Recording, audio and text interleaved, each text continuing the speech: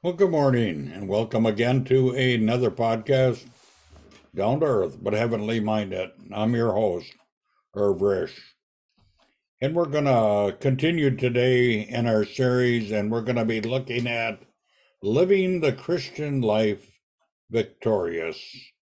And actually, I recorded this message once already, and I got to do it again because for some reason or other, I cannot download it from Zoom's website.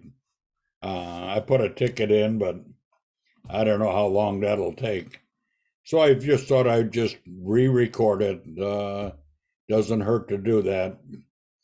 Well, let me just close this and let me get to my shared screen here. There we are.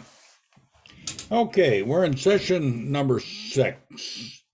And with that said, let's just look at what our lesson's going to be about. It is a great joy to us that in his wonderful love, God has made us one of his children. And we've seen this in 1 John 3:1. See what kind of love the Father has given us, that we should be called children of God. And so we are.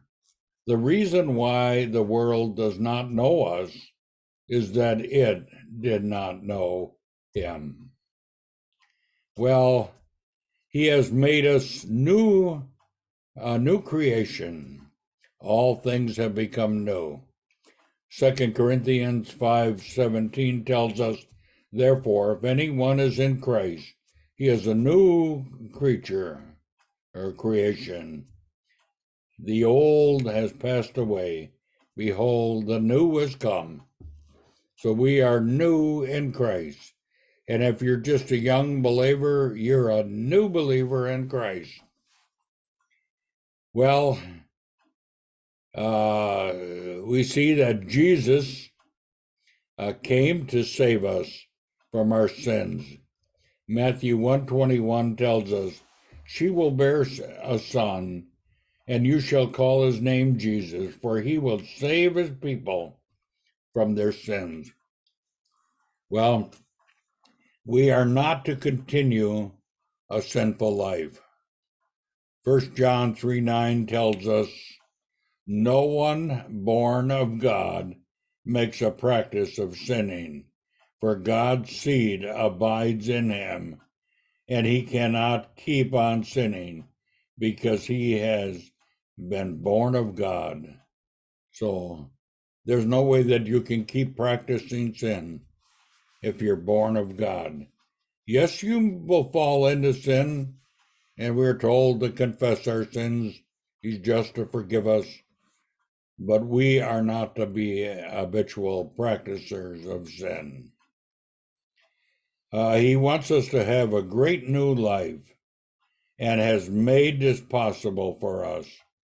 Believers have the strength and help from God to live this victorious life than they never had before. 1 Thessalonians 3:3 tells us, but the Lord is faithful. He will establish you and guard you against the evil one. So God is there to help us. He's there to help us live this victorious life. So let's go through some points. The first point being, what is the source of power for the new life? Romans 8:11. I'm going to have a drink of coffee first. If the spirit of him who raised Jesus from the dead dwells in you, he who raised Christ Jesus from the dead will also give life to your mortal bodies through the Spirit who dwells in you. Well, now we know the power for the new life. So, 2, what must we do that God might work in us unhindered? Romans 6:13 tells us, do not present your members to sin as instruments of unrighteousness, but present yourselves to God as those who have been brought from death into life, and your members to God as instruments of righteousness. Well, 3, what is the source of spiritual food for growth? How do you grow spiritually? Christ don't want you to stay young babes all the time.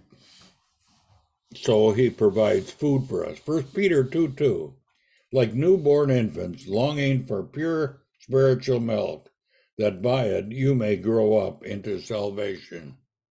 Just as you have the physical, you can apply it to the spiritual.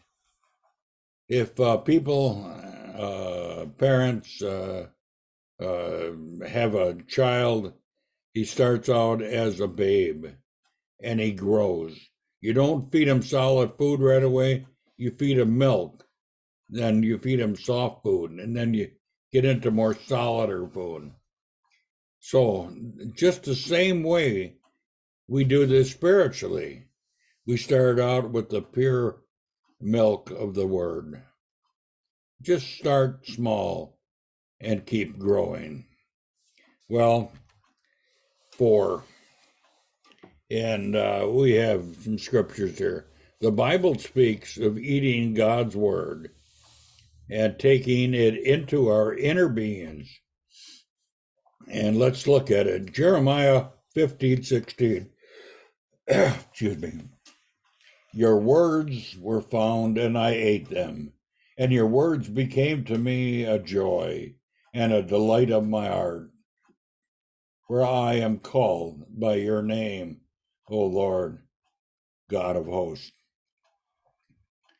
So how can we do this? The Bible tells us that we have 3 enemies working against us in our new life.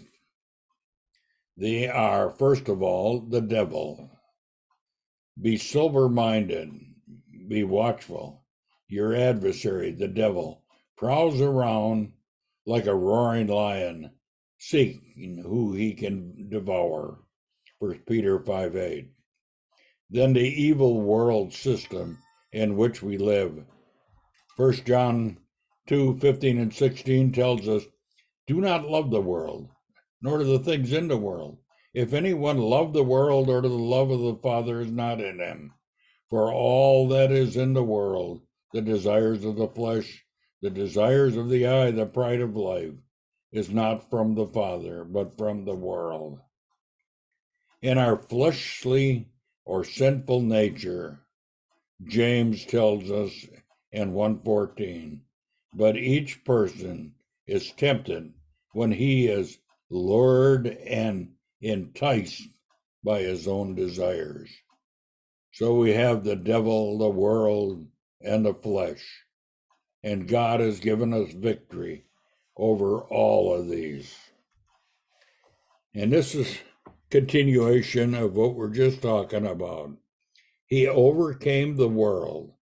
John 16:33. I have said these things to you that you may know and have peace. In the world you will have tribulation, but take heart. I have overcome the world. He broke the power of Satan over us. And we know this from Hebrews 2:14. Since therefore the children shared in flesh and blood, he himself likewise partook of the same thing, that through death he might destroy the one who had the power of death, that is, the devil. Well, the one who has once dominated our lives, Hebrews 2, Ephesians 2:2 and 3, in which you once walked, following the course of the world, following the prince of the power of the air, the spirit who is at work in the sons of disobedience, among whom we all once lived in the passions of our flesh, carrying out the desires of the body and the mind. And we were by nature children of wrath, like the rest of mankind. That's the way we were. 40 years of my life, that's the way I was. And then I came to realize that I needed Christ as my Savior. He broke the power of sin and the sin's nature over us. Romans 6:6 tells us this. Believe God's word. It says, we know that our old self was crucified with him in order that the body of sin might be brought to nothing, so that we would no longer be enslaved to sin.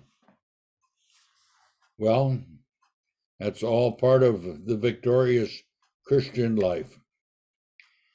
Now, 5, reading all these above verses, what application do these have to your living victoriously? In spite of this defeat given to our enemies, we must still face them. What does God tell us to do to have this victory or this victorious life? What does he tell us? Well, let's take a look. The 6th point is in 1 John 2:15. He tells us this, do not love the world or the things in the world. If anyone love the world, the love of the Father is not in him. 7, James 4:7. Submit yourselves, therefore, to God. Resist the devil, and he will flee from you. 8, Romans 13:14. But put on the Lord Jesus Christ, and make no provision for the flesh to gratify its desires. When Jesus died on a cross in our place, we died with him.